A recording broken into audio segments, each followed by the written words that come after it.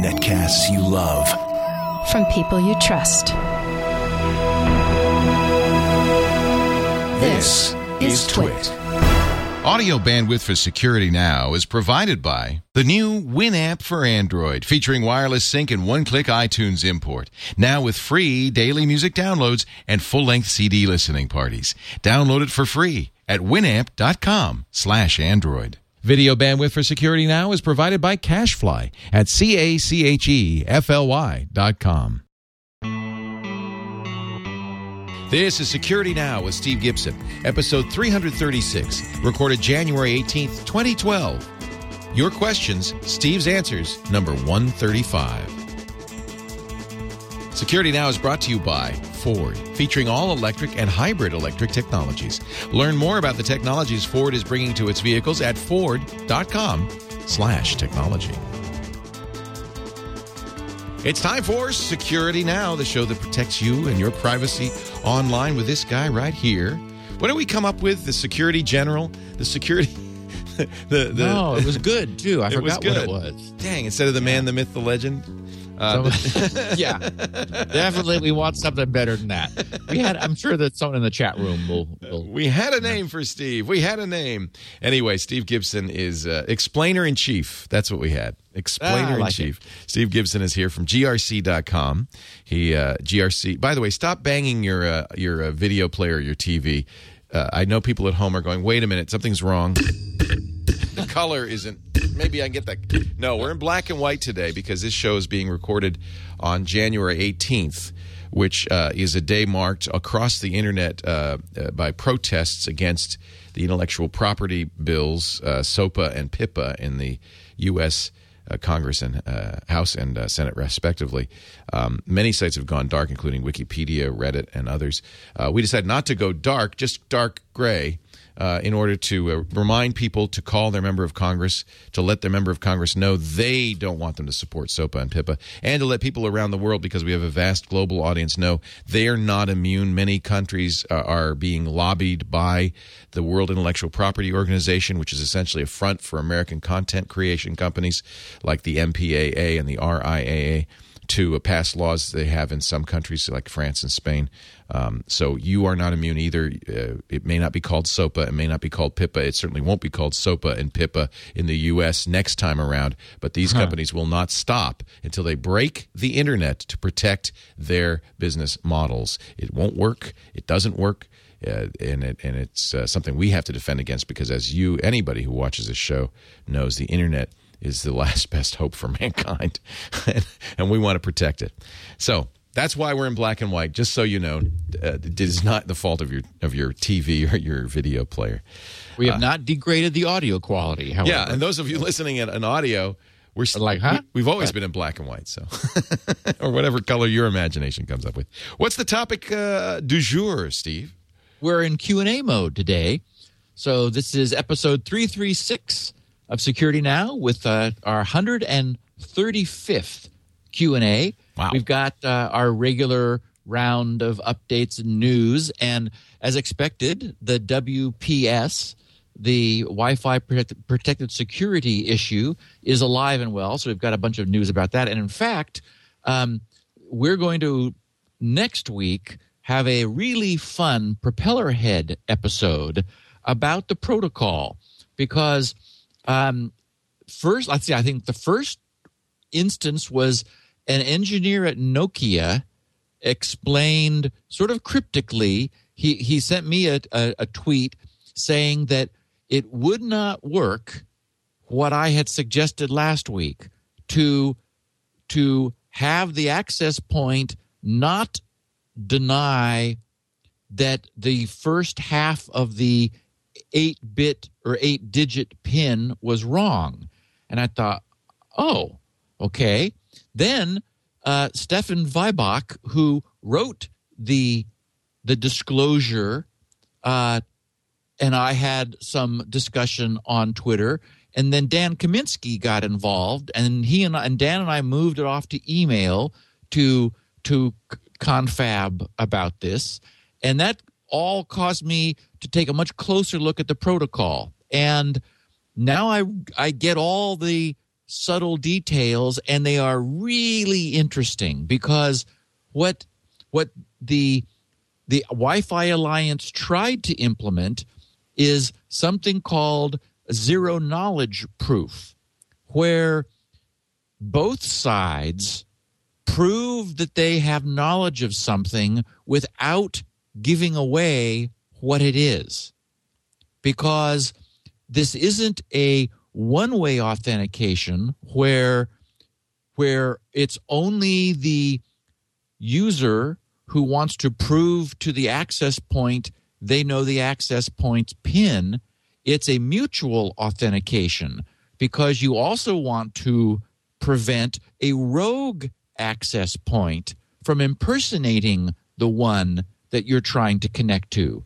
So you need to prove that you know the PIN to the access point while simultaneously it proves it knows its own PIN, which a rogue access point wouldn't. Anyway, it's really interesting, and there's some new crypto primitives involved that we haven't talked about before. So next week, we're going to explain zero-knowledge proofs and mutual simultaneous authentication and why it still doesn't work. I love that. Yeah. Some computer science coming at you. Good crypto science. Yes. Yeah, I like it. Well, before we get to the questions, I presume there is security news to talk about. So let's get to it. This second Tuesday, we did the show last week Monday. Right. So we missed the second Tuesday. And we didn't know in detail what Microsoft was going to do. They did release, as expected, a small handful of fixes. One of the things that they did fix, we were hoping for, which was the problem with Beast, B-E-A-S-T, which we talked about extensively. You remember that there were some researchers out on a beach somewhere who came up with a way of breaking the block encryption aspects of SSL. We did a whole podcast on Beast, which is the acronym for Browser Exploit Against SSL and TLS. I don't know how these guys get these great acronyms, but that's a great acronym. Anyway, that has been fixed in Windows as of last Tuesday. The other significant update, because Adobe also had theirs last Tuesday and fixed problems that we had been hoping they were going to fix in Reader and Acrobat and Flash, but Oracle released their big quarterly update just yesterday, so on January 17th, which fixed 78 problems in MySQL, which of course is the big SQL database product. One of them was very important because it was a vulnerability which could be exploited remotely without login credentials. So they didn't talk about this before, but now that they have it fixed on their page that enumerates the things that they're claiming are fixed, they're now really pushing people to make sure that whatever products they're using, which have MySQL as part of their backend database, that they go through whatever procedure on a product-by-product basis is necessary to update themselves to the latest and greatest as of yesterday. So I wanted to pass that on to our listeners that there is some important things that were released. And as often is the case, it could be that bad guys, knowing that there is now a no login remotely exploitable vulnerability which has been fixed, they'll plow in, figure out what that is, and then go after people who haven't fixed it. So anytime you got MySQL exposed to the internet, there's cause for concern. So you want to make sure that you're up to date with this patch. In news, there's been some talk, and we've been talking about it recently, of so-called slow motion denial of service attacks against servers. I've recently talked about the idea of stalling TCP connections. We were talking about how TCP throttles itself with the notion of advertising a window of buffer space, meaning that for example, when the client is acknowledging the receipt of data, one of the fields in the acknowledgement shows the server how much receive buffer it has. So that allows the server to send data in advance of its acknowledgement. And that's a beautiful way of having TCP deal with the delays which are inherent in any packet-oriented free autonomous routing system like the internet uses. So this is part of the super cleverness of our internet protocols that makes the whole notion of a routed packet network work. Unfortunately, there are always ways to exploit these things. And one of the things you can do is you can advertise that you, for whatever reasons of your own, have no buffer space available. And what that does is that shuts down the server's ability to send data to you, causing it to send acknowledgments every so often, a so-called window probe, to continually ask you for new acknowledgments of that probe, hopefully telling it that you've freed up some buffer space. So the point is that what hackers are now intrigued by is not the big flooding attacks, which is what they've been doing, but various types of slow motion attacks. And so both researchers and hackers are now experimenting with giving servers, web servers on the internet, publicly available servers, new kinds of grief by either slowly dribbling to the server their request, or forcing the server to slowly dribble out its reply. And so I'm just sort of seeing in the news a sort of a continual flow of new attacks. And this is problematic because there are existing now lots of tools for responding to flooding attacks where there are upstream gateways that attempted to verify that incoming connection requests, for example, are valid or not. The problem with these new attacks is all of the requests are valid. They're just very slow. And so what servers normally do is receive a request and respond to it, and they're done. They close the connection. These hold the connections open and overwhelm the server's connection resources rather than the bandwidth resources. They use, in fact, almost no bandwidth. What they use is many, many, many more simultaneous connections to the servers, and that's a new aspect that right now there aren't any good defenses for. So what will happen is, of course, the people who provide border security and abuse prevention defenses will have to come up with a new paradigm for looking at, for example, how many connections are open and whether the connections are actually doing a reasonable amount of work, and terminate connections which are in this slow motion attack mode. So anyway, just it's one more thing that the bad guys have come up with to wreak havoc on the net. I like slow motion attack mode. Yeah, that sounds like a new move in a fighting game. Yeah, Mortal Kombat slow motion attack mode. And a little blip on my radar was a note that we talked some time ago. You'll remember, Leo, that the Air Force base in Nevada, from which our drones are being remotely piloted, yes, was infected because it was running Windows. Oy. And so many people responded by saying, wait a minute, our drone systems are being driven by Windows? Because, everyone is always sending me pictures of ATM machines with crashed blue screens of death. Yeah, blue screens of death, or a little dialogue saying, you must update your security patches. Click here to proceed. And meanwhile, the whole ATM is non-functional because the system is waiting for someone to click a button that using a mouse that doesn't exist and so forth. Anyway, the point is that sort of made the low-level security news that Air Force base had moved away from Windows. They were switching to Linux. So, yay. Yay. Yay. Although, I mean, Linux is more secure. It's better. It's more mission stable. I wonder if it's – I mean, aren't there still viruses and attacks on Linux? Just course there are.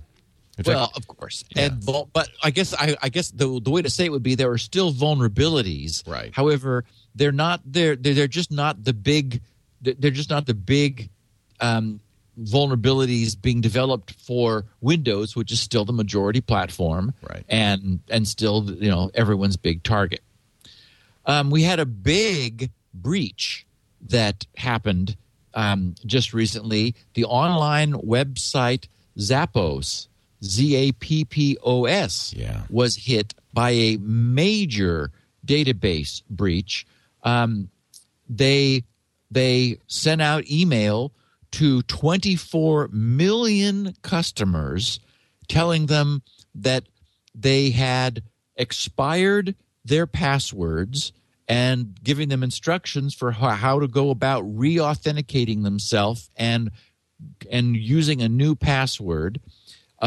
So their names, their email addresses, their password hashes, and in some cases the last 4 digits of their credit card numbers were lost essentially in this big database breach. They did not lose the critical credit card purchasing records with the full credit card numbers, so that wasn't lost. But still, the login information was. So as soon as Zappos realized this is what happened, they shut that down. They expired everyone's existing passwords and began sending out email to a massive customer base, all 24 million customers, explaining that they would have to change their password. So, and by every measure, I thought they responded well. They sent out a letter to their employees to explain what had happened.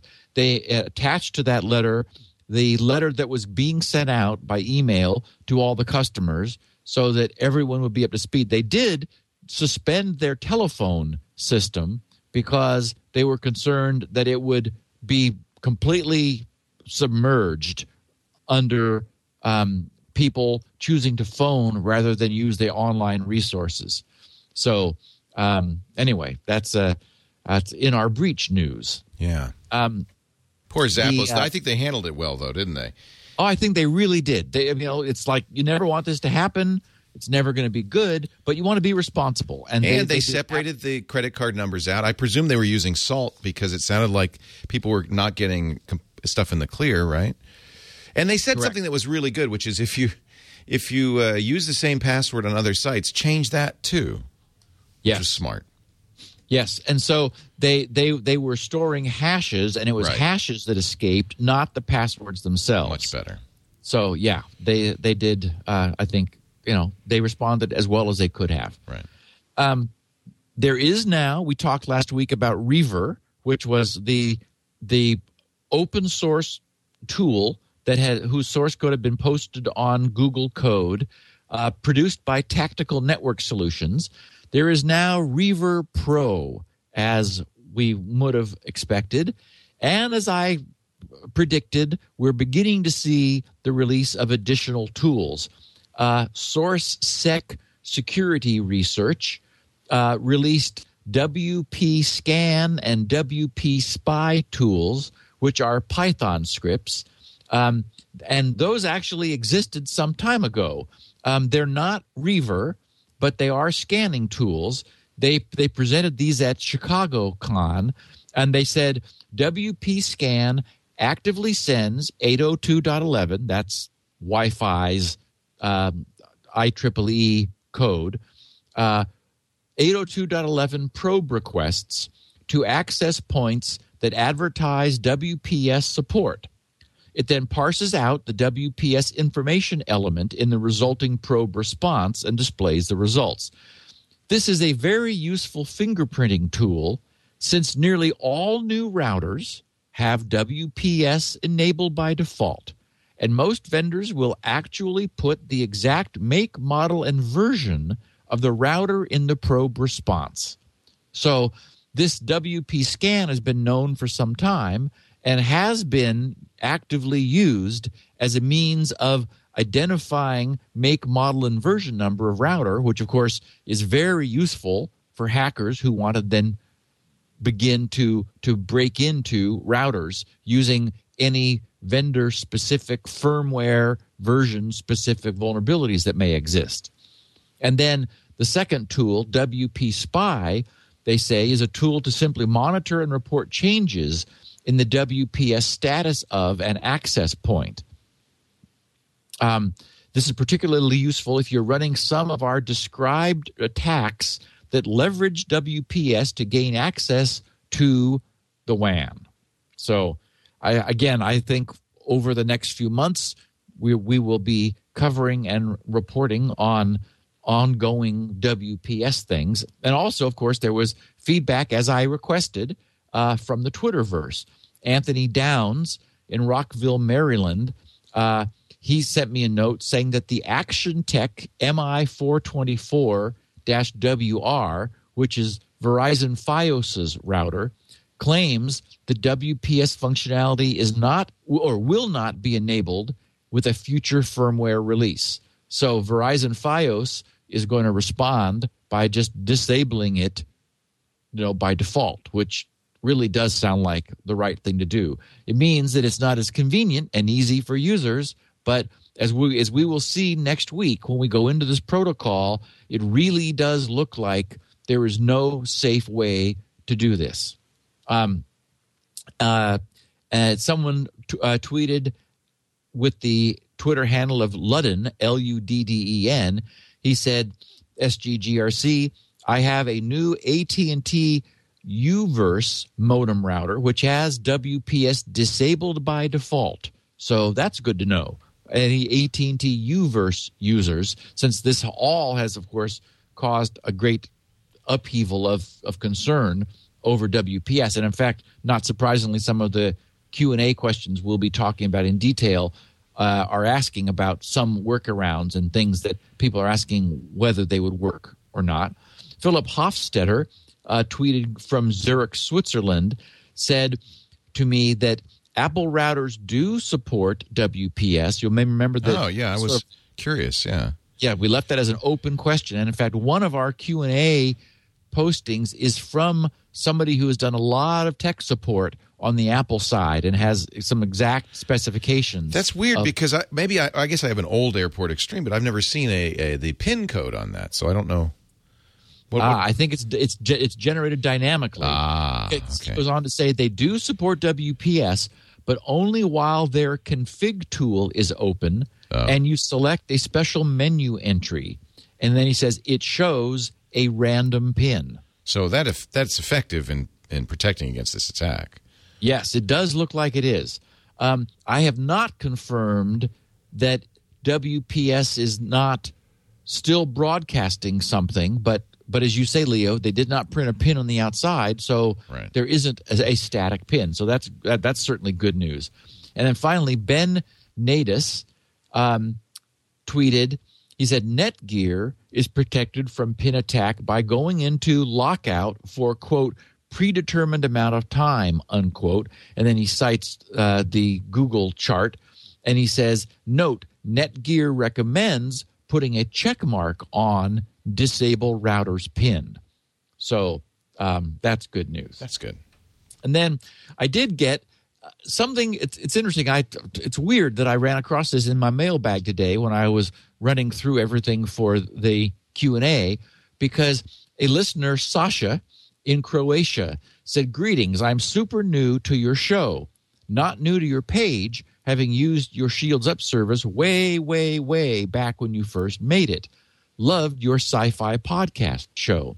He said, I started listening/watching actually your and Leo's show a few months ago and love it. It will take me forever to go through them all. My rant is about your SpinRite page. I hear all the cool stories and testimonials and want to use it so bad, but I can't get what it does exactly. I want to use it, but what does it do? He says, is it a disk backup tool? Can it be used for that? Is it a disk fix tool, disk format tool, disk defragmenting tool? What exactly does it do? I'm glad somebody asked that. That's good. He says, I have a complaint about your demo videos where you assume we all know it and simply talk about how good it is instead of actually showing one example even of what it can, he says. So if you can talk more about this, possibly a few minutes on the show. I know people will think it is made up to increase your exposure time, but don't just assume he says, we're all listening to Security Now forever. I guess he means we've all been listening to it forever. Thanks for this, and thanks for everything. You and Leo are awesome. Love you guys, Sasha. So, okay, just a minute to answer Sasha's question, what this does, what SpinRite does. Recently, I've been seeing the term bit rot, and I'm not sure why bit rot has been in the news recently, but there is a problem that hard drive data does degrade over time. We know there's things called so-called grown defects, and GROWN, that is defects growing over time. And try as they have, and they've done an amazing job, manufacturers are unable to produce absolutely perfect media. And that's become a bigger problem as we've been storing greater densities on these magnetic platters, because what it's done is by making the bit smaller, it's effectively made any defects bigger.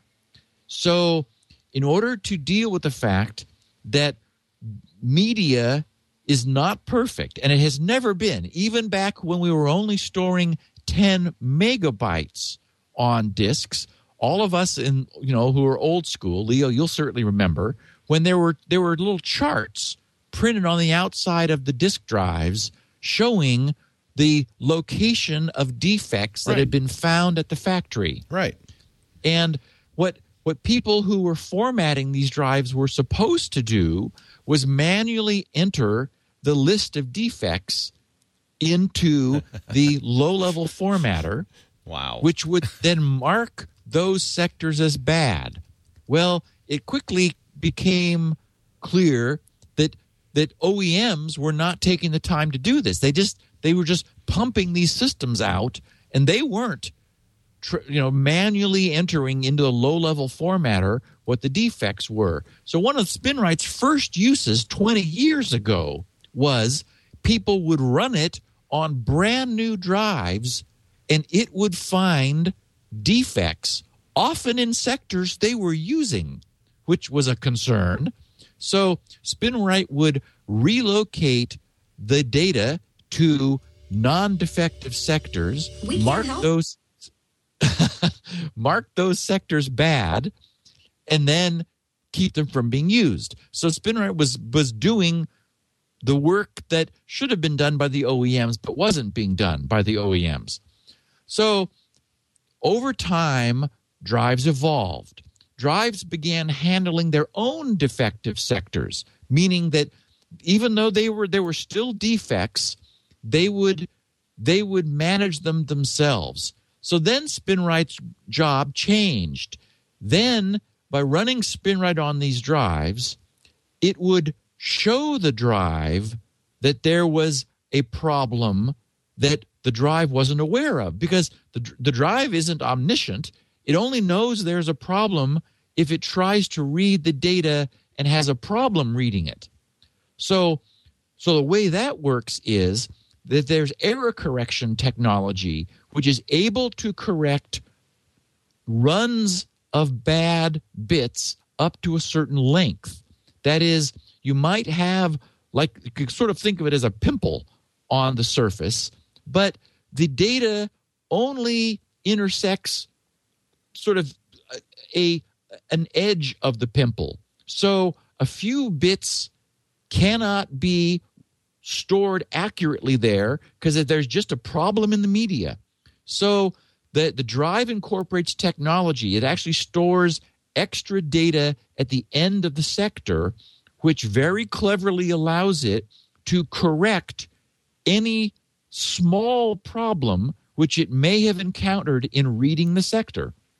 Now, what can happen over time is just because of the head flying over the surface, there is some interaction. There's an air bearing. There is a little bit of mechanical flexing of the surface of the disk, and that can interact with this pimple to make it bigger over time. So while, for example, maybe only 4 bits had a problem originally, that grew. The defect grew to 5 or 6 or 7 as this problem on the surface grew over time. So what happens is, again, the drive doesn't know there are these growing problems until it reads the sector.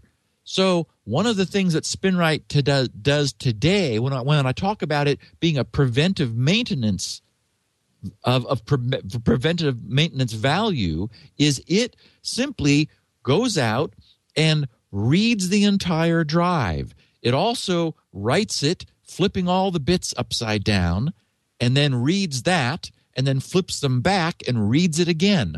What that does is it sort of exercises the surface, and it allows the drive itself to realize, whoa, we have been able to correct a certain spot that was only 4 bits long in problem, but now it's 8. And say that the drive's maximum ability to correct is 12 bits. Well, at some point, at some threshold, 4 it might have been comfortable with. It got up to 8, and then it says, oh, this is getting worrisomely close to our maximum ability of, for example, 12 bits to correct. So right now, before it gets any worse, we're going to relocate this sector. It didn't bother when it was just 4 bits of problem. It bothers when it's 8. So it relocates the sector itself and puts a new good sector in place. So that's one of the reasons that people say, I've been running SpinRite for years and I've never had a problem, but it doesn't seem to be doing anything. Well, it's actually doing something. The problem is that it's part of the hidden management and maintenance, surface maintenance that all drives do today. So there's really nothing I can show. I can show and do show on the SMART page that sectors are being relocated and that errors are being corrected. That SMART analysis page sometimes scares people because it shows, wait a minute, this thing says we're correcting so many errors per megabyte. And it's like, yes, that's the reality of today's drives, is they're correcting errors all the time because we've made the bits so small in order to make the density so high that no surfaces are error-free. They've got errors all over them, but we're taking them in stride. So one of the things that SpinRite does from a preventive maintenance standpoint is work with the drive to show it it's got problems and induce it to relocate sectors to safety before those problems get too big. But we also hear testimonials all the time of people saying, I was getting blue screens. I could no longer boot. I could no longer run a certain application until I ran SpinRite. So the other thing SpinRite is able to do essentially is beg. It just begs for the data because we would like to believe that drives are digital, that they're just ones and zeros, and that's what's being stored. But the fact is, down at the sizes we're dealing with, it's all become analog. And so we're not just storing digital data anymore. We're not really storing digital data. We're storing analog data, which we reinterpret as digital data.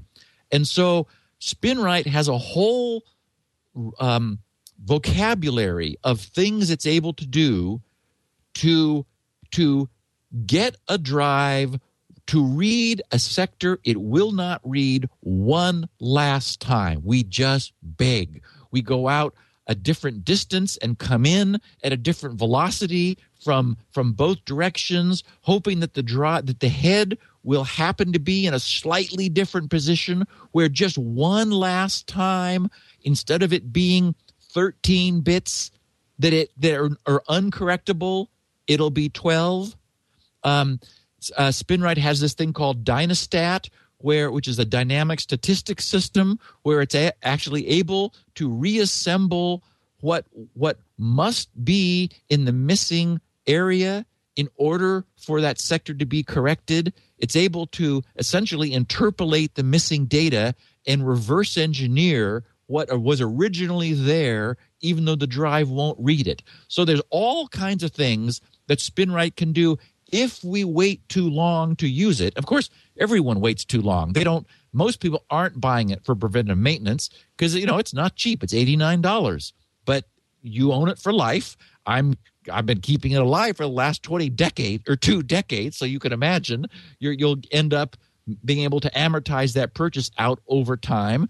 And there will be a SpinRite 6.1 soon to deal with the evolution which has occurred since I finished SpinRite 6.0, and that'll be free for everyone to update. So that's what it does. It really can recover data which the drive tells you it cannot read. SpinRite says, just give it to us one last time. When it does, then the drive says, oh my God, I'm so happy I was able to read that one last time.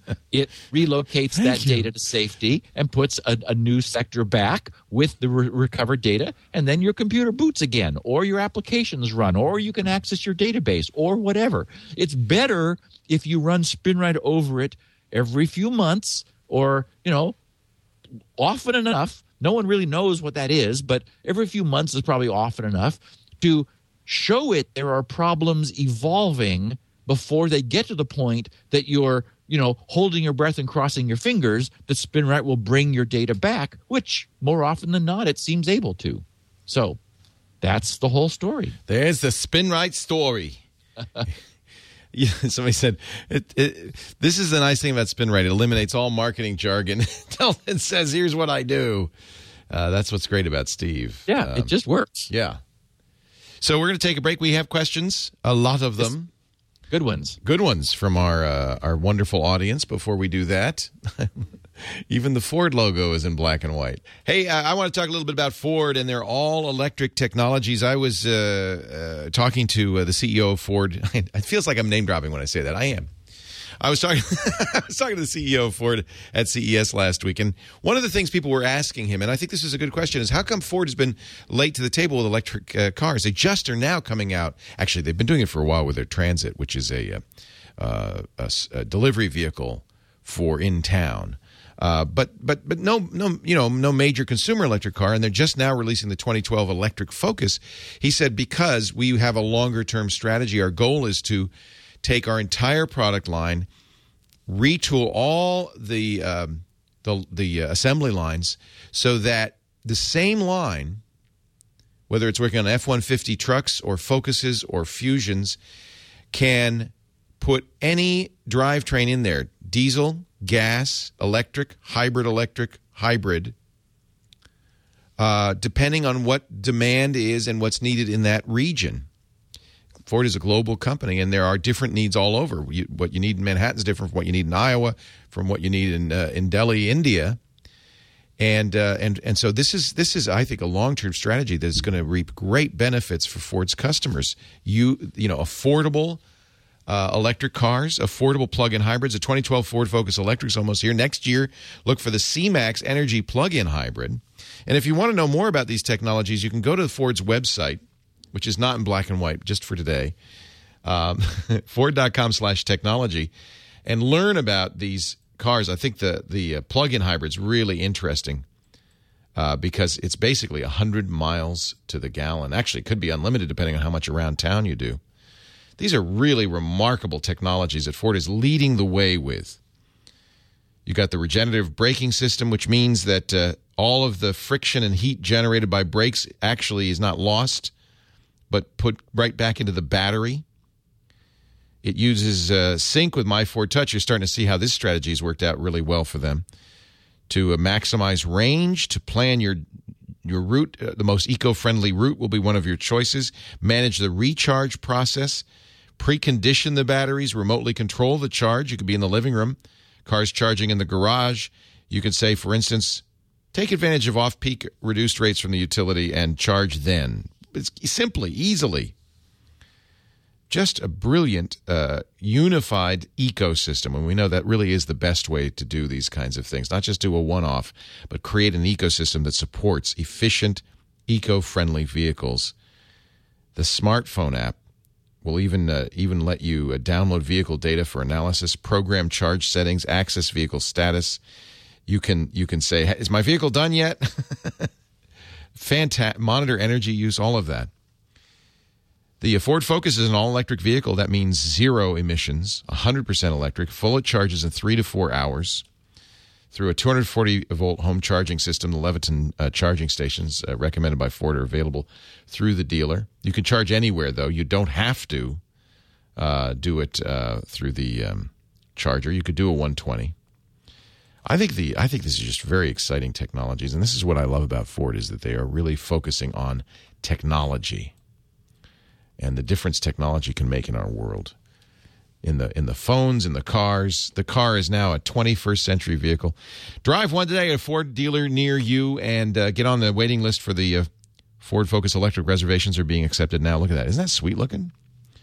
And the C-Max Energy plug-in hybrid is coming in the fall of next year. Ford.com/technology. We thank them for their support of Security Now and all of our shows. All right, Steve Gibson, are you ready?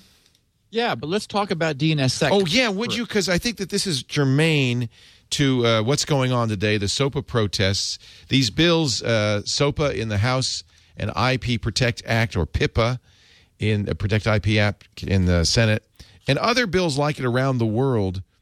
One of the features of them is that they modify DNS. They allow the government to say, take this website off DNS. The presumption being these are pirate sites and we're going to take them down. Well, essentially, what they're trying to do is to legislate spoofing of DNS. They're wanting ISPs to redirect people to a different website than their actual target. And how many times in this podcast have we talked about the security problems associated with spoofing DNS? That's a big problem. And what DNSSEC, that is to say DNS security, does is it signs the DNS records so that spoofing can be prevented. So it adds a layer a valuable layer of true security. But Steve, if we can't spoof websites, those pirates will win. Yeah, exactly. So essentially, what happened was, in response to this call for for breaking DNS by legislatively requiring that DNS be spoofed, the real engineer techies of the internet said, wait a minute, we've been working now for quite a while to prevent exactly what you're suggesting you're going to require by law. And it breaks the internet security. And it absolutely does. It would mean that DNSSEC, that is valid records signed, would not be spoofable. So users would have at some point in the future, when DNSSEC is fully deployed, will, in the same way, exactly the same way that SSL gives us a authentic connection. It provides not only security, that is to say privacy, because it's encrypting our connection, it's also authenticating the other end. We know that when you connect to grc.com over SSL, you know that you're at GRC and not that nothing has gotten in the way to spoof your connection, because I have a certificate that DigiCert has signed, and you believe DigiCert because your browser has their certificate authority certificate there to verify their signature. So that authentication is every bit as important as the encryption. Well, we're moving towards an authenticatable DNS, which we do not have today. We don't have it. We're assuming that these DNS records, which propagate from the root servers and their original origin servers at whichever layer in the network they are, we're assuming that they're correct. But there's no encryption. They're UDP packets that could be intercepted and changed, and all there is in there is an IP. But the records themselves have no protection. No, I mean, they have a checksum, but you could, you just rebalance the checksum if you change the contents of the records. Yeah, we know how that works. Jeez. Yeah, the entire DNS system is in the clear right now with no protection.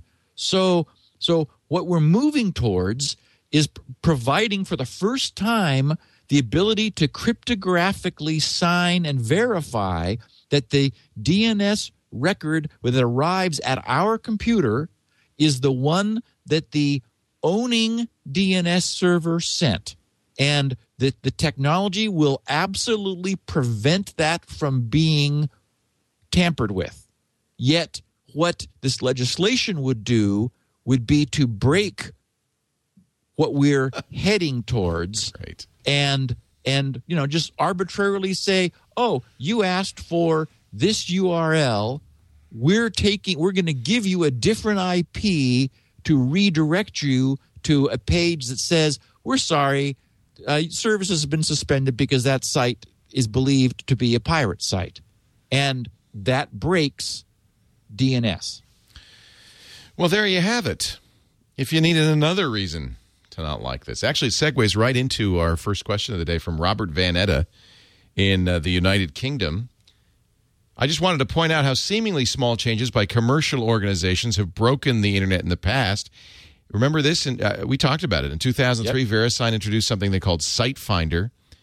Instead of simply returning a host not found type response, VeriSign used wildcards on the .com and .net TLDs to direct users to their own servers. So if you entered mistyped something, it would go back to a VeriSign server, and they, of course, would give you an ad. In effect, they give you search results. Yeah, they were trying to monetize your mistakes. Right. Needless to say, this broke several services that relied on receiving proper DNS responses, like 404s or 503s. And just like the response to SOPA, there was significant public outcry. In fact, VeriSign backed down. So they keep trying to do this kind of crap for whatever reason. Moving on, Robert Callahan, Prescott, Arizona, with a WPS question. My router has two modes for WPS, the pin mode and the push button mode. The push button mode has a 2-minute window before it shuts down. Is this second mode secure? Okay. It's way more secure. Oh, I was going to say no. Well, it's way more secure because it is a different 4-digit pin every time. And I guess he didn't say that. He says a push button with a 2-minute window before it shuts down.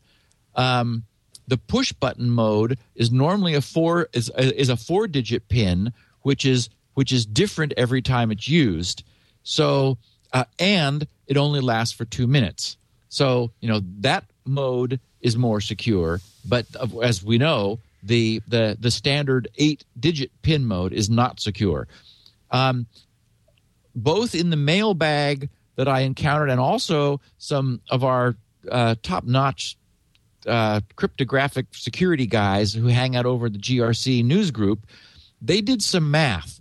And it was interesting to see what happens just with anything that's 4 digits. 4 digits is, as we know, gives you from 0000 to 9999. So that's 10,000 possibilities. Well, so a single guess has a single random guess has a 1 in 10,000 chance of succeeding. It is surprising how quickly the probability of guessing once right goes up as you get more guesses, which is to say that even in the 8-digit case where you're trying to guess the first 4 digits and not guessing correctly, it's surprising if you're able to guess at even a rate of a couple a minute how quickly the chances of one right guess are. The takeaway from this is 4 digits is just not enough. 1 in 10,000 is not enough if someone is going to be allowed to guess in any for any length of time. And as you say, this is not hypothetical. The tools are out there. Right. And they're coming. And how fast does Reaver work? Half an hour?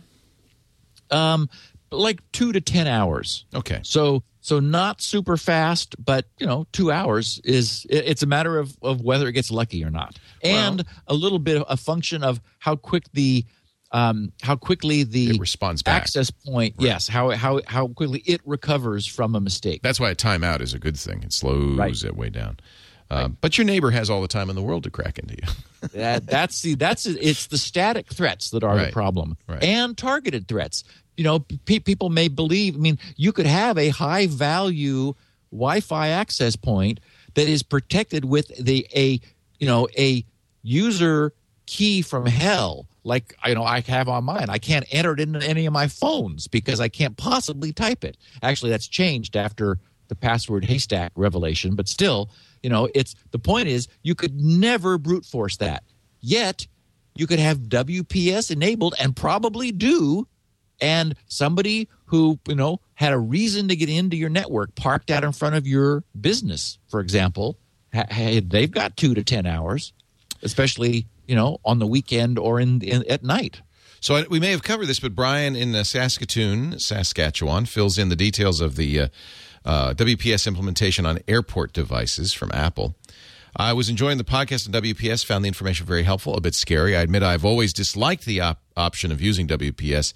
I even tell our customers at our store to avoid using it, opting instead to promote a correctly secured network, even if that means going over to the house and setting it up for them. Your closing thoughts were on Apple Airport and the question which we had in our mind of whether it supports WPS. It does and has since WPS first came out. Its implementation is a bit different, though, as the base station requires that you tell it to accept a new connection from the airport utility in Windows or on a Mac and not with just a button press. So if your neighbor's trying to break into your airport, he's got to wait until you say to the airport, okay, let's do this thing, which if you've already set it up, you probably never will do. So here's how you do it. You go into the airport utility, you pick the base station you'd like to have your device join. Then from the base station menu, you pick Add Wireless Clients. Your next choice is to connect by PIN or first attempt. If you choose a PIN, you enter the PIN of a device connecting, as the Apple base station does not have a printed PIN. When you choose first attempt, you are then given a screen that shows you the description and MAC address of the device that's trying to connect, which means you can reject the connection if the bad guy was nearby just waiting for you to say, turn it on. Lastly, for both options, you can add a restriction of limiting the access to a 24-hour time limit. So this is actually kind of handy if a neighbor comes over, a friend comes over, wants to get on. You can set it up very quickly, but you can have it automatically turn off in 24 hours. I prefer this idea, as no matter how much someone was to knock on the door of the network, only I can say, come in. Thanks for the great podcast, Brian. That does seem like a better way of implementing it. Apple just did it right. They really did. I mean, the other aspect of this is that people have commented on is that if someone came over and you wanted to let them get on your network that time and you had a static PIN on your router, well, they know your 8-digit PIN now. Right. Exactly, forever. So they could get on even if you didn't want them to get on at some point in the future. In fact, that's what I do with my relatives when they come over. I give them the WPA key.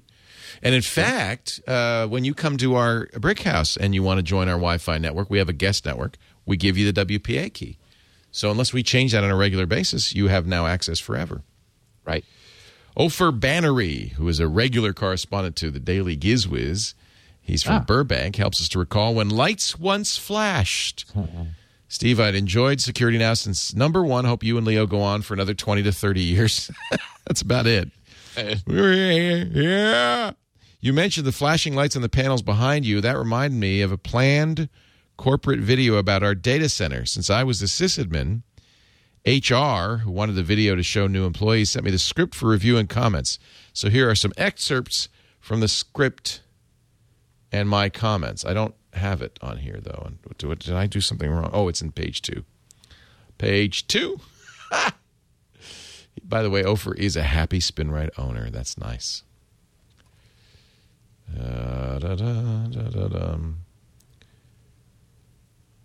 Scroll. I'm just having some worse trouble today. It's a PDF reader that's just giving me fits. Zoom. Okay, so script item 1. Zoom in on flashing lights. Our system has one flashing light. It tells the operator the system crashed. We hope never to see it flashing. Script command 2. Show spinning tape reels. Our tape drive is behind opaque doors, so no reels are visible. Request 3. Show rapid motion of disk drive heads. Oh, that's exciting. Our disk drives are sealed and no motion can be detected. Show tracking high-speed printer. Our high-speed laser printer doesn't have a print head. You could show the paper coming out, but it looks just like a photocopier. Here's my favorite. Show punch card in action. We haven't had a card punch for at least 20 years, maybe 30, in fact. Needless to say, the video was never produced. Oh, how computers have changed. Oh, for Bannery, Burbank, California, happy SpinRite owner. So those blinking lights behind Steve go back to almost to the punch card era. Yeah, and even today they're in black and white even. Yeah, they look like they look like they belong there. I got a kick out of his post and this script that HR said they wanted for their video, because it reminded me, computers used to be physical. Right. They took a lot of space. You were in their presence.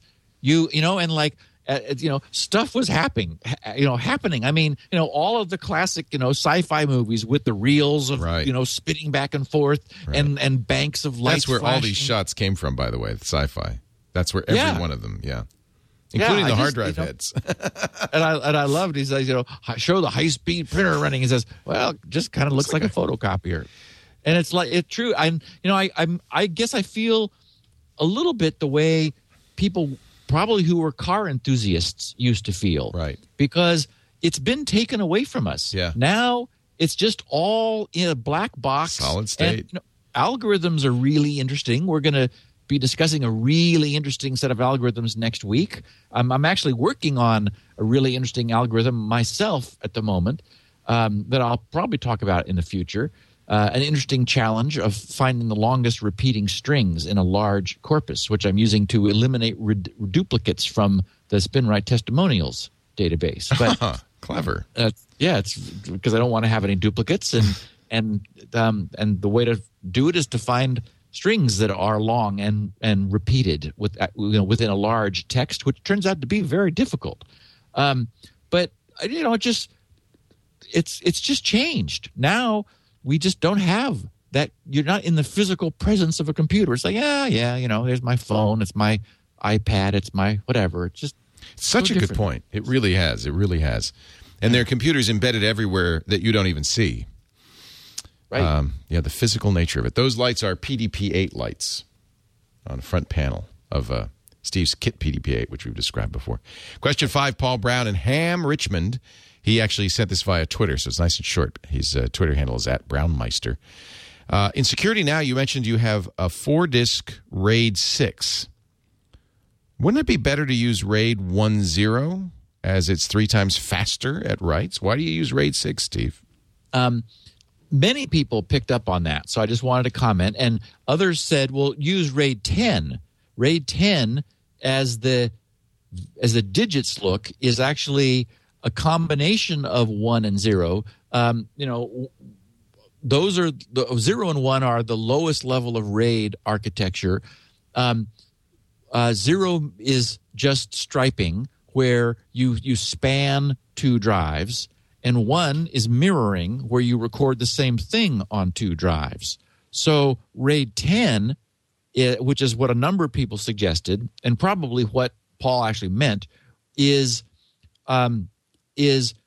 both. You're spanning drives for size and then mirroring that span onto another pair for redundancy. So you end up with twice the amount of storage of a size of a single drive.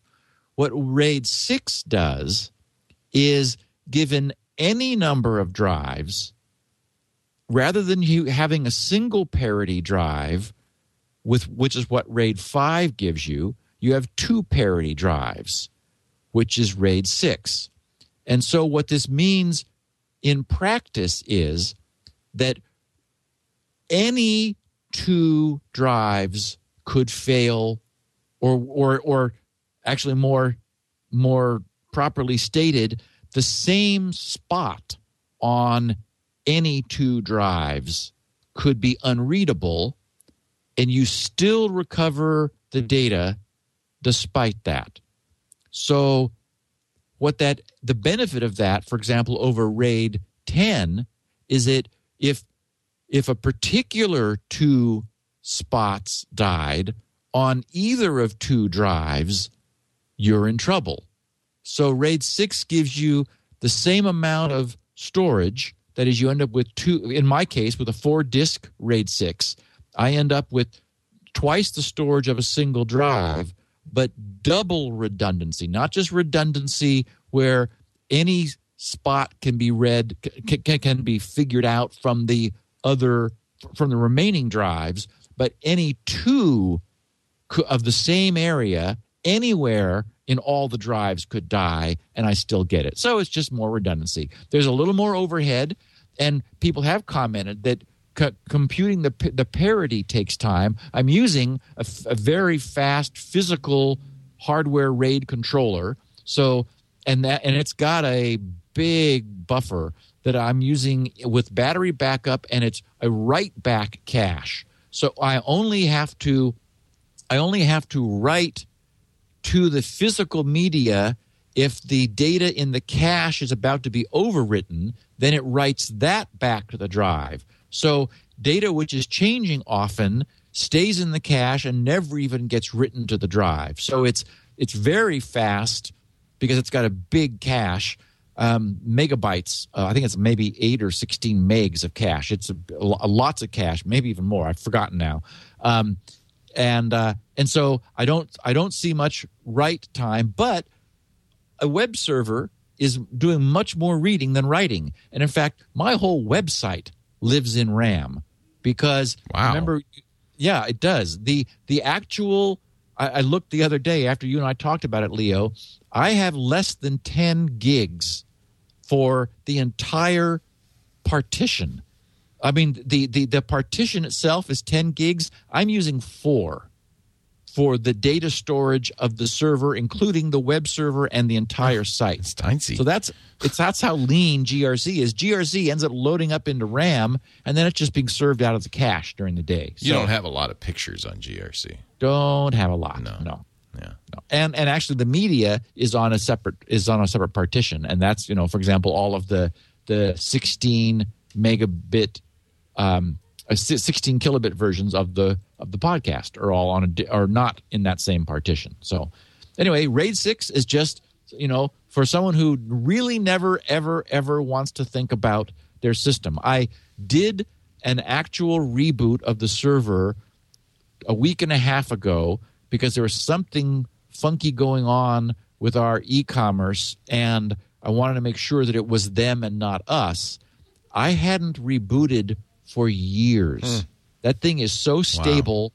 Wow. I never reboot it. And I looked at the uptime and it's like, oh, okay, well, it'd probably be good to do it just to dust it off a little bit. So Yeah. Yeah, very stable. Reboot once in a while. Once every decade. Not a bad idea, reboot. Isaac Hanna, he's also on Twitter, at Isaac C.R. Hanna. Isaac R. Hanna, in Melbourne, Australia, tweeted, any chance you could offer more info on the problem with full disk encryption and SSDs? This is actually a great question that you and I emailed about some months ago because somebody asked about it, and we ended up getting Alan Malventano on the line. It's very interesting. And also the issue of deleting stuff on SSDs. TrueCrypt points out that any device that implements wear leveling, which an SSD does, is vulnerable to attack. You can see that on the TrueCrypt site. So can we do full disk encryption on SSDs? Oh, absolutely. And there's no reason not to.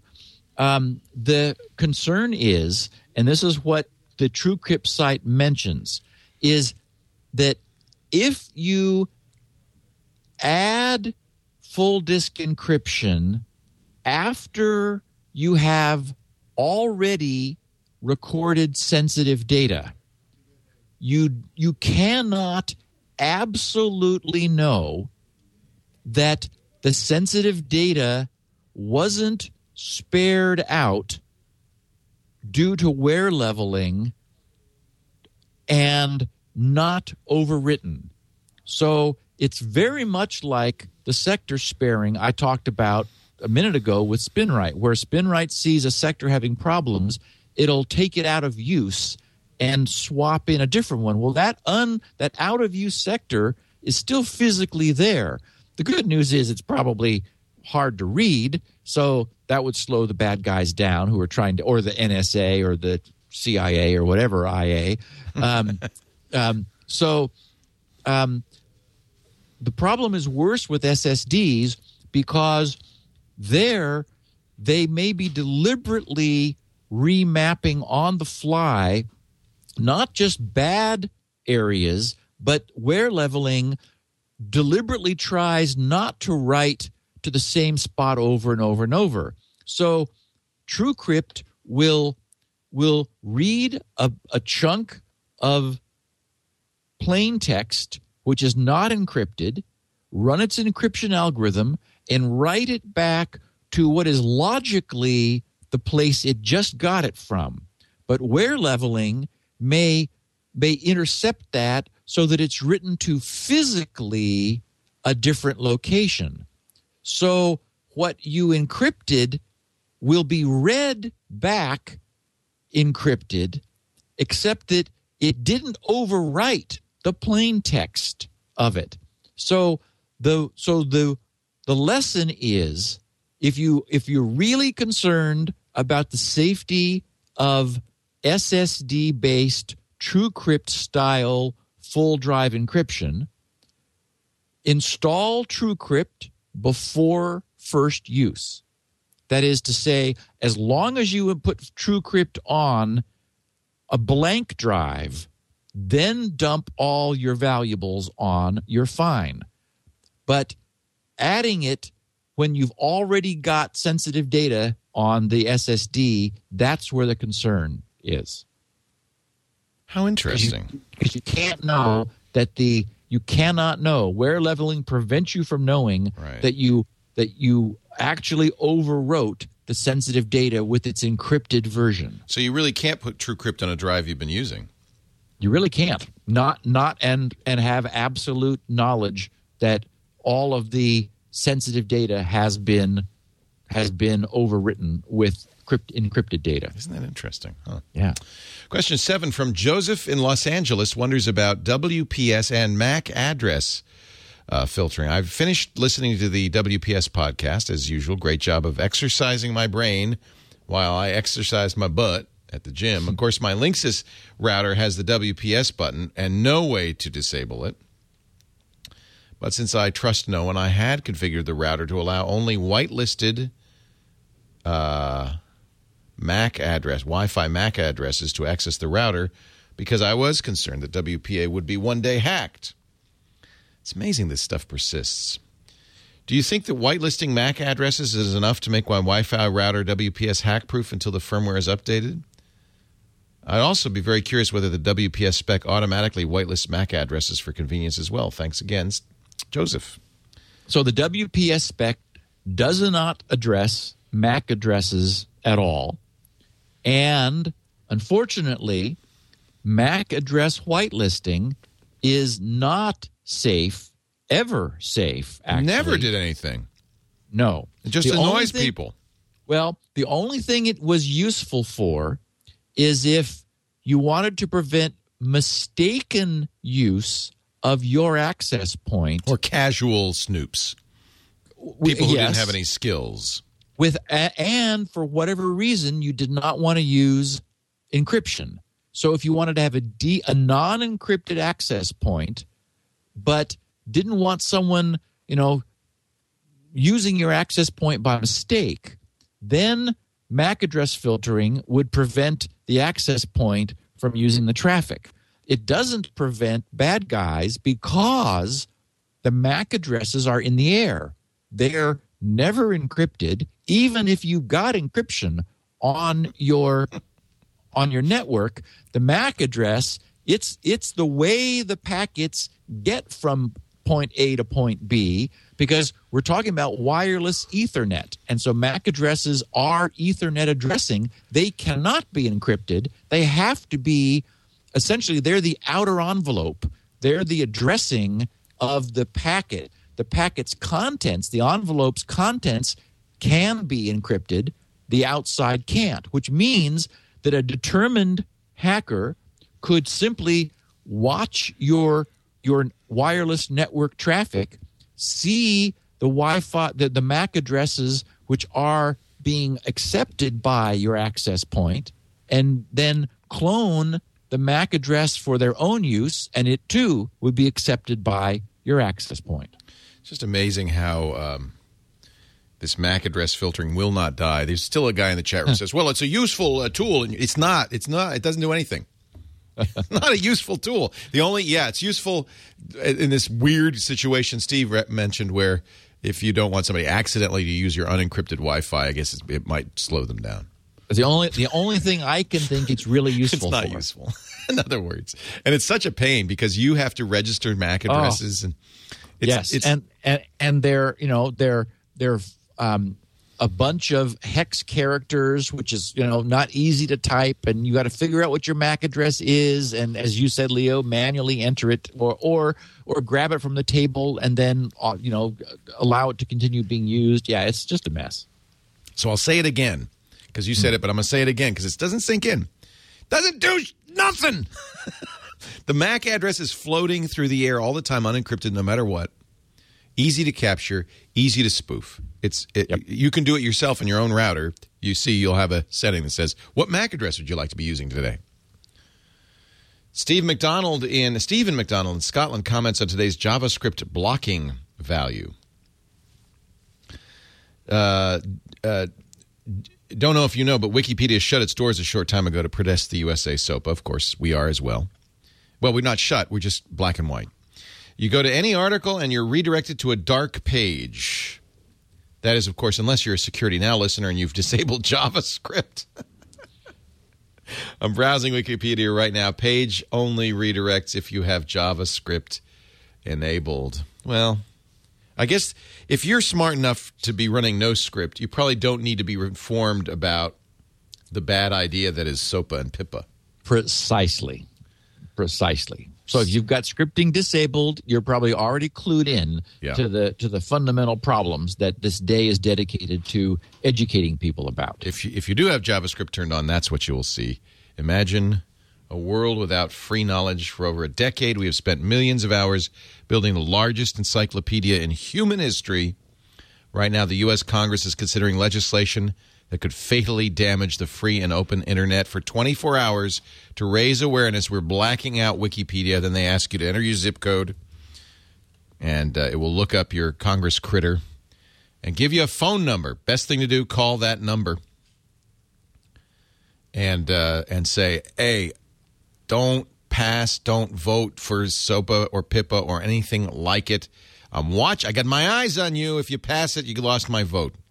And members of Congress, of the House anyway, are all up for re-election this year, and a third of the Senate's up for re-election. So that should actually be polite, be nice. Just say, I want you to know, I will not vote for anyone who doesn't protect the free and open internet. Simple. I like this. So, but it doesn't work with JavaScript off. But that's, that's probably their intent, right? I would think so, because you see it briefly, then the black page comes up, right? And they could certainly have done it differently. So, to me, it does seem like it's sort of a soft shutdown. They could have just done, just redirected anything to a page, and you would have never been able to go any further. So, yeah. And I'm thankful. I used it already this morning. It really is dramatic. I think of all the sites that could go dark, that is the most dramatically effective. Yep. Because we use it. And by the way, I hope people donated when they were asking for money. It's not too late. You can always donate. I donate every year a considerable amount of money to Wikipedia because it is the single most useful thing on the internet. If you had to pick one thing. Just fantastic. By the way, NoScript also works to remove the black and white and make this show in color, just in case you want to try that. Andrew Mason in Adelaide, Australia, was slightly disappointed in you, Steve. Oh. Steve, a few episodes ago, someone asked a question about your assembly code being open source, and I was slightly disappointed in your response, as it failed to mention open source isn't really about the visibility of the source code. That's actually a good point. I mean, it's part of it, but it's not the only part of it. It's about the license. Yep. Just because I can read your source code doesn't mean I'm allowed to do anything with it. Open source licenses list a set of rights that go along and responsibilities that go along with that source code. Thanks for a great show, Andrew. Good point, Andrew. So, yes, and that's why he made it here into the Q&A, was I wanted to let people know that I'd forgotten to mention that, and he's absolutely right. I have deliberately licensed a bunch of stuff. The perfect paper passwords technology, the algorithms, and all that's open. The ultra-high entropy random number generator that I developed for the off-the-grid system, all the JavaScript is there and explicitly open, and the off-the-grid system itself, the architecture, the technology, all of that is open. So, when it makes sense for me to give stuff away, I'm more than happy to do that. Most of my things, doesn't make sense. I mean, and there is a security side. I mean, I didn't open source, for example, the DNS benchmarking tool because it would make it really easy for bad guys to create evil versions of it that looks just like mine and that could fool users into using it. So, although it's weak protection, it just makes more sense to keep those things which are utilities, which are used on the surface, just as they are. I'm not an open source publisher, but I'm certainly an open concept publisher. And conversely, everything I wrote when I was writing software 20 years ago, I gave away the source code to, but there weren't open source licenses at the time. So this was 1986, I think.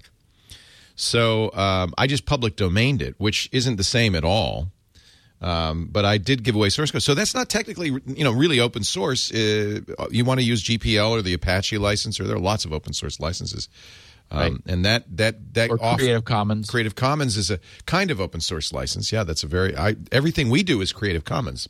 Right. So, for instance, if you decided to take these shows and hand color them and re-release them, you could do that.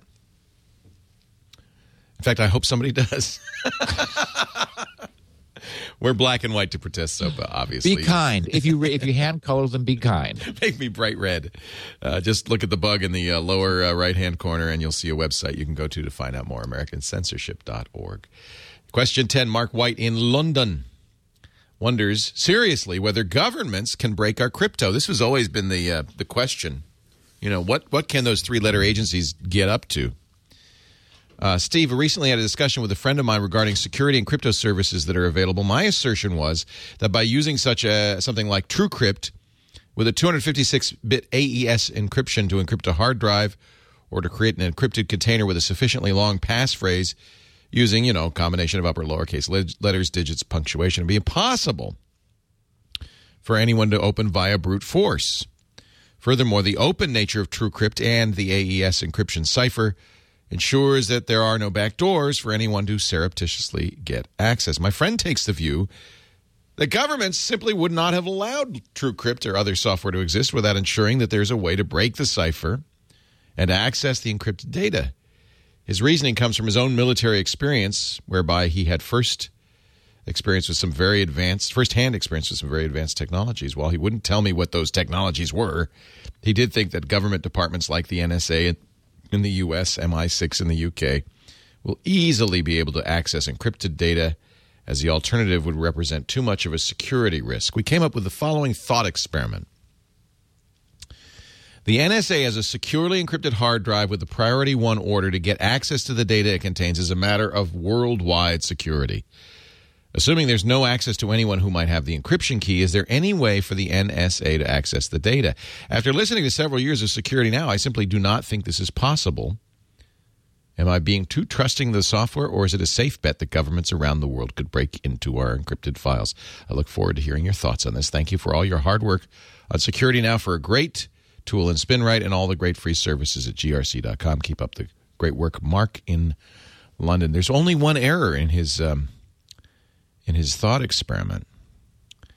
He says that if he uses a sufficiently secure password, it would be impossible for anyone to open it via brute force. And that is not what encryption says. True. And so impossible is wrong, but the idea would be it would take an infeasibly long time is the way to correct that one mistake. But there's something else. And so this is a great question.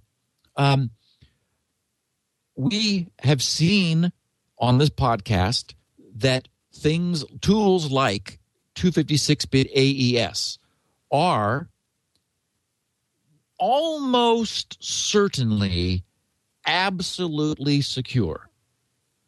That is, we know how they work.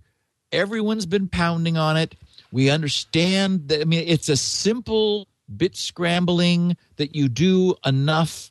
We've seen reduced round versions of it where we can sort of we get a sense for how quickly it gets soft as we do fewer rounds, which tells us how much extra strength we have with the number of rounds we are doing. So I mean, it's just like that's just so clear. It seems absolutely verifiably secure, but the way it's used may not be, and that's the key lesson. As we will see next week, there is a problem that we know about with WPS. There's nothing wrong with the underlying crypto, with the hashes, with the secure key exchange mechanisms. It was the protocol which they built on top of those absolutely bulletproof crypto technologies. It clearly had a problem, and the implementation. We saw that routers are not going dark either at all or often for a long enough period to practically prevent brute forcing. So there was an implementation error at one level. There was also apparently a protocol error that we'll be looking at next week, or protocol issues. So in the case of TrueCrypt, just the fact that it is open and has been seen and looked at by a lot of people, even that doesn't mean a mistake hasn't been made. Beast, that we talked about earlier, is another example. There is something that it was a block encryption protocol in SSL, where if you could finesse some of the way it worked, you could leverage a weakness in the protocol. So again, nothing wrong with the underlying crypto, but you have to be so careful with the way you use it. And the TrueCrypt guys, I'm sure, have been. And we know that law enforcement is being frustrated constantly now by TrueCrypt encrypted drives. certainly there is nothing out in common knowledge that allows someone to get into TrueCrypt. If there were, it would be fixed immediately. So could the NSA know something about TrueCrypt we don't? Could, anything's possible, but it's not the crypto that's being broken. So Mark's original question, wondering seriously whether governments can break our crypto, I would have to say no. They're not happy. He says, my friend takes the view that governments would have simply not allowed software such as TrueCrypt to exist. They don't have any control over that. They're not happy about that either. The MPAA doesn't have any control over digital content once it gets out of their vault. Chris Dodd's right now on CNN. Of course, remember CNN is owned by Time Warner. You ever hear Warner Brothers? And they're naturally giving the MPAA lots of time to explain why the SOPA bills protect jobs in Hollywood. Just unmitigated garbage. Yep. Sad to see that. And I'll be curious to see if they have anybody on to rebut him. I'm going to give you some conspiracy theories. You ready? Okay. Yep. You can shoot them down if you choose. First of all, it is why I always say use open source crypto. I don't like closed source crypto because you can't tell if the government has put a backdoor in it. We're presuming TrueCrypt because it's completely open source. You can compile from source. You know what you've got. We're presuming that smart people are looking at that. I'm not smart enough to know, but smart people are looking at it for backdoors. So let's presume that that's effective. That's not the conspiracy theory. Here's a couple, though. One, all of this is based on number theory, the simple theory that it is much more difficult to factor a large prime number than it is to create. Right? Well, public key technology is, but TrueCrypt does not use public key technology. All right.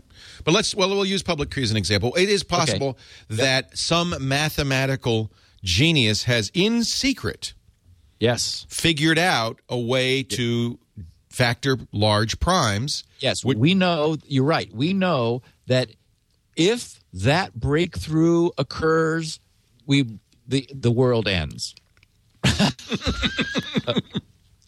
And maybe he works for the CIA and they're keeping it secret.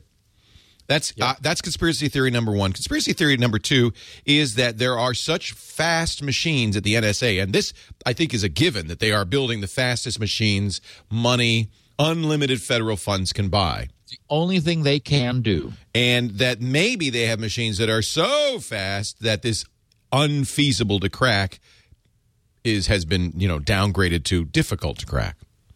Yeah, they may have quantum computers. We don't know. That are running, that just sort of you hand the problem to it, and the quantum computer says, "Is that all you got? Come on," and then hand you back the answer. Right. So those are the conspiracy theories. But barring those, I think we can feel fairly secure that And by the way, they would have to devote significant resources. So unless you are in fact planning to blow up the world, you're probably okay. No one to rebut Chris Dodd on CNN. What a surprise.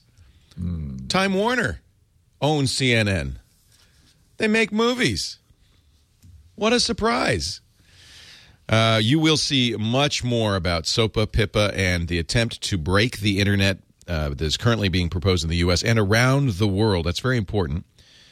We are going to have more coverage to come on Twig, on TNT, and Triangulation will be entirely devoted to that. Trevor Tim from the EFF is going to join us in a little bit. Mark Frohnfelder and Rob Beskiza from Boing Boing. Wikipedia is dark, Reddit is dark, Tumblr is dark, and we are black and white so that we can continue to give you information, but remind you that we are not safe, and you should visit AmericanCensorship.org. And most importantly, today would be a very good day to call your elected officials, whether you're in the U.S. or outside the U.S., and tell them we will tolerate no attempt to break the Internet to protect these old business models. It's not going to. The Internet is making jobs, not costing jobs, in Hollywood and everywhere else. Well, and jobs too. I'm tired of hearing about hearing, everyone's talking about, the job killing bill and the job killing this and the job, it's because we have high unemployment right now. Jobs is the buzzword for everything. And, it's getting overused. Well, you want more jobs for filmmakers, actors, and writers? The internet. Excuse me. Hello. Yep. If SOPA passes, there's no twit. That's 20 jobs down the tube, including me and you. Yeah. John J. Jobston, Columbia, Illinois, comments on the WPS flaw and possible workarounds. Steve, thanks for a highly informative podcast and the latest cyber threat. There are a number of threads on the Cisco Linksys community support forums talking about the WPS flaw, and naturally, no official word from Cisco. Oh, my. Huh. Most of the advice falls into two camps. Don't worry. What are you going to say? Don't panic. Your chances of someone wanting to hack your router are extremely slim. That's true. Yeah. Or switch to an open source solution like Tomato or DDWRT, neither of which support WPS. One interesting workaround mentions if you use WPA2 Enterprise, which we tell everybody to use, you're safe. But good luck to the typical home network owner setting up a Radius server. I've been an enterprise network administrator for years, and I'm sure I could easily implement any of these solutions. But since there are only 3 houses near enough to me to be barely in range of my Wi-Fi router, I'm going to be just doing nothing. I will look at my logs periodically to see if there are any stray clients. If I find one, I'll mention the FBI and federal anti-hacking statutes to my neighbor, which should be enough to make it stop. Oh, by the way. Even if I were in an apartment complex with lots of Wi-Fi-enabled neighbors, I wonder how big the threat really is. Are there any statistics out there to say how often the WPS flaw is being exploited? Good question. P.S. My wife is usually in the room or in the car when I listen to Security Now. Oh, I'm so sorry. Last week she asked me if I have that spin thing and if I could fix her computer. I told her, hey, I bought SpinRite a long time ago, and it fixed her unbootable computer about 3 years ago. Unfortunately, her current problem is a defective wireless keyboard. SpinRite, I don't think, works on that. Keep up the good work. No, can't do anything about the keyboard. And yes, I like this. I wanted to put it in just to sort of tell people, yeah, I think our listeners probably have a good sense for if you have something which at the moment is Linux only and it takes 2 to 10 hours in order to get onto someone's network, you're not a high worry priority about it target. that much. Yeah. The big problem is that it's in all routers made in the last few years, and it's enabled by default, and it's not going to go away. Routers, I had the interesting thought, Leo, that router firmware is not self-upgradable the way virtually all of our other mainstream computer devices are now.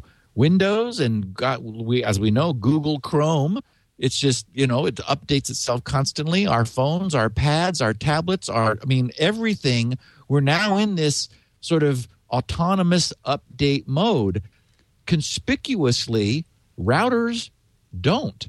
So it's not possible for Netgear just to push out, or for all Netgear routers to be like checking in to see if there's any new firmware for them.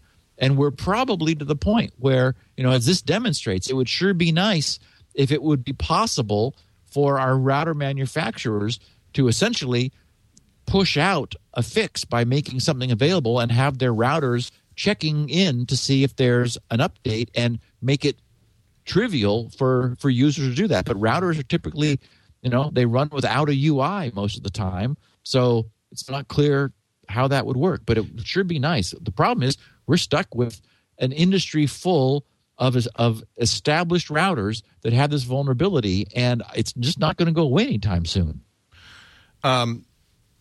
Is he right when he says WPA2 Enterprise is not liable? Vulnerable?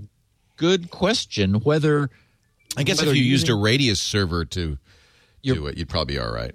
Yeah, you're probably up at a different level where you don't have, the consumer. You just don't have WPS. That's the right. If you're doing that, if you're not there, no WPS with a Radius. Yep. Yeah, I mean, I think that's a really important because we often, I think, imply that this is a huge security issue. You were on the radio show both Saturday and Sunday to warn people about this, and it may become a bigger and bigger security issue as tools come out. Well, there's no doubt we're going to get tools. Yeah. This is not going away. Right. Dan, our final question. Dan in the U.S. of A. wonders about audio to text conversion. I love your site. I listen often. I was just wondering, how do you create the text transcript of the audio-based show? Steve offers a text file with each and every show at his site, grc.com. He says, do you use a free or commercial product to automatically type out a text form of your podcast, or does someone hand type it in? Thanks. And her name is Elaine. Yes. She's not a robot. No, she's not. She's human. Yep. She's very human. She's very good. I stumbled on her. I Googled something like audio transcription or something, right. And On-Site Media is her company, and it came up, and there may have been some others, but she had a little form you could fill in to request a quote. And I thought, well, okay. And so I did. And so I liked that she was technically savvy enough to have a site like that. And boy, what a win. I recommended her when people ask for transcripts. She's not inexpensive. Apparently there are, send your audio off to China or India or something places, but you get what you pay for. And I really care about quality.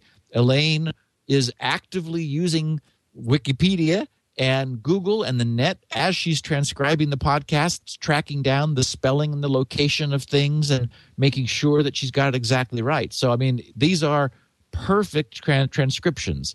So I just wanted to give her a little shout out to let our listeners know that there is a terrific service that if you've got an audio that you need transcribed, there's just none better. Well, and that's one of the reasons I really appreciate you, Steve, because you make a lot of extra effort on this show. Not only do you put a lot of work into prepping it, but you make 16 kilobit versions available on your own dime and on your own time on your website. You also make those transcriptions available. You pay Elaine, so we really are very grateful. I know you consider this a significant public service, and you really put your money where your mouth is. So thank you, Steve. I do appreciate that. You could find those 16 kilobit versions and transcriptions at grc.com. That's a good place to ask questions, too. There's a feedback form. That's the way to do it. Don't email Steve. Go to grc.com/feedback and leave the question there. He can't guarantee a personal response, but the questions that get asked the most by the most people are often answered in these Q&A episodes, which we do every other show. Next week, we will talk more about the what is WPS this? protocol. Yeah, okay. And it's the way the idea is. How do you? They're called zero knowledge proofs. And if Wikipedia weren't dark right now, you could go find out what that is. Very interesting problem in computer science, where you want to prove to somebody that you know something without revealing anything about what it is. So you give away no knowledge, yet you prove you know it. I know nothing. Yeah, but you will in a week, Leo. I can't wait. grc.com, the place to go for SpinRite as well. World's best hard drive maintenance and recovery utility. There. That's it. That's all you need to know. World's best hard drive maintenance and recovery utility. Steve, thank you for letting us do this show in black and white this week in order to, again, underscore the risks posed to a free and open internet by legislation, not just in the U.S., but all over the world, designed to protect content creators against piracy. It would not do that. In fact, pirates are never thwarted by these kinds of efforts, but it would break the internet. Right. And that's the other thing we forgot to mention, Leo. It wouldn't work anyway. We talked about blacklisting. This is blacklisting. If blacklisting worked, there would be no spam. Yeah. Because we would have blacklisted the spammers, Oops. and that would have been the end of it. Yeah. So there. It doesn't even work. Look how spam free we all are now, thanks to the blacklists. Exactly. And everybody knows, I hope you know, we've talked about it enough, that blacklists inevitably punish legitimate sites like mine. And so it would, in fact, without slowing down piracy in any way, it would break the internet. It would inevitably bring down sites like Tumblr, Reddit, and Wikipedia, innocent sites. It's just a bad idea all around. They'll come back. They're not done. They'll rewrite, rename, but the motion picture industry, the recording industry will not stop until they get a law like this. We have to say this and no more, no further. And what they will probably do, this will be incremental. We're going to lose this battle a little bit at a time. They bit off more than they should have this time, and I'm sure they got a big lesson on this. So instead, it'll come back, and it'll just chew around the edges, and then it'll chew a little bit more, and they'll chew a little bit more. They'll wait a few years, and they'll chew a little bit more. There is this pressure, unfortunately. Alas. Thank you, Steve. Yeah. My pleasure, Leo. Thanks so much. Talk to you next week. We'll be back in color, full living color next week on Security Now. Security Now.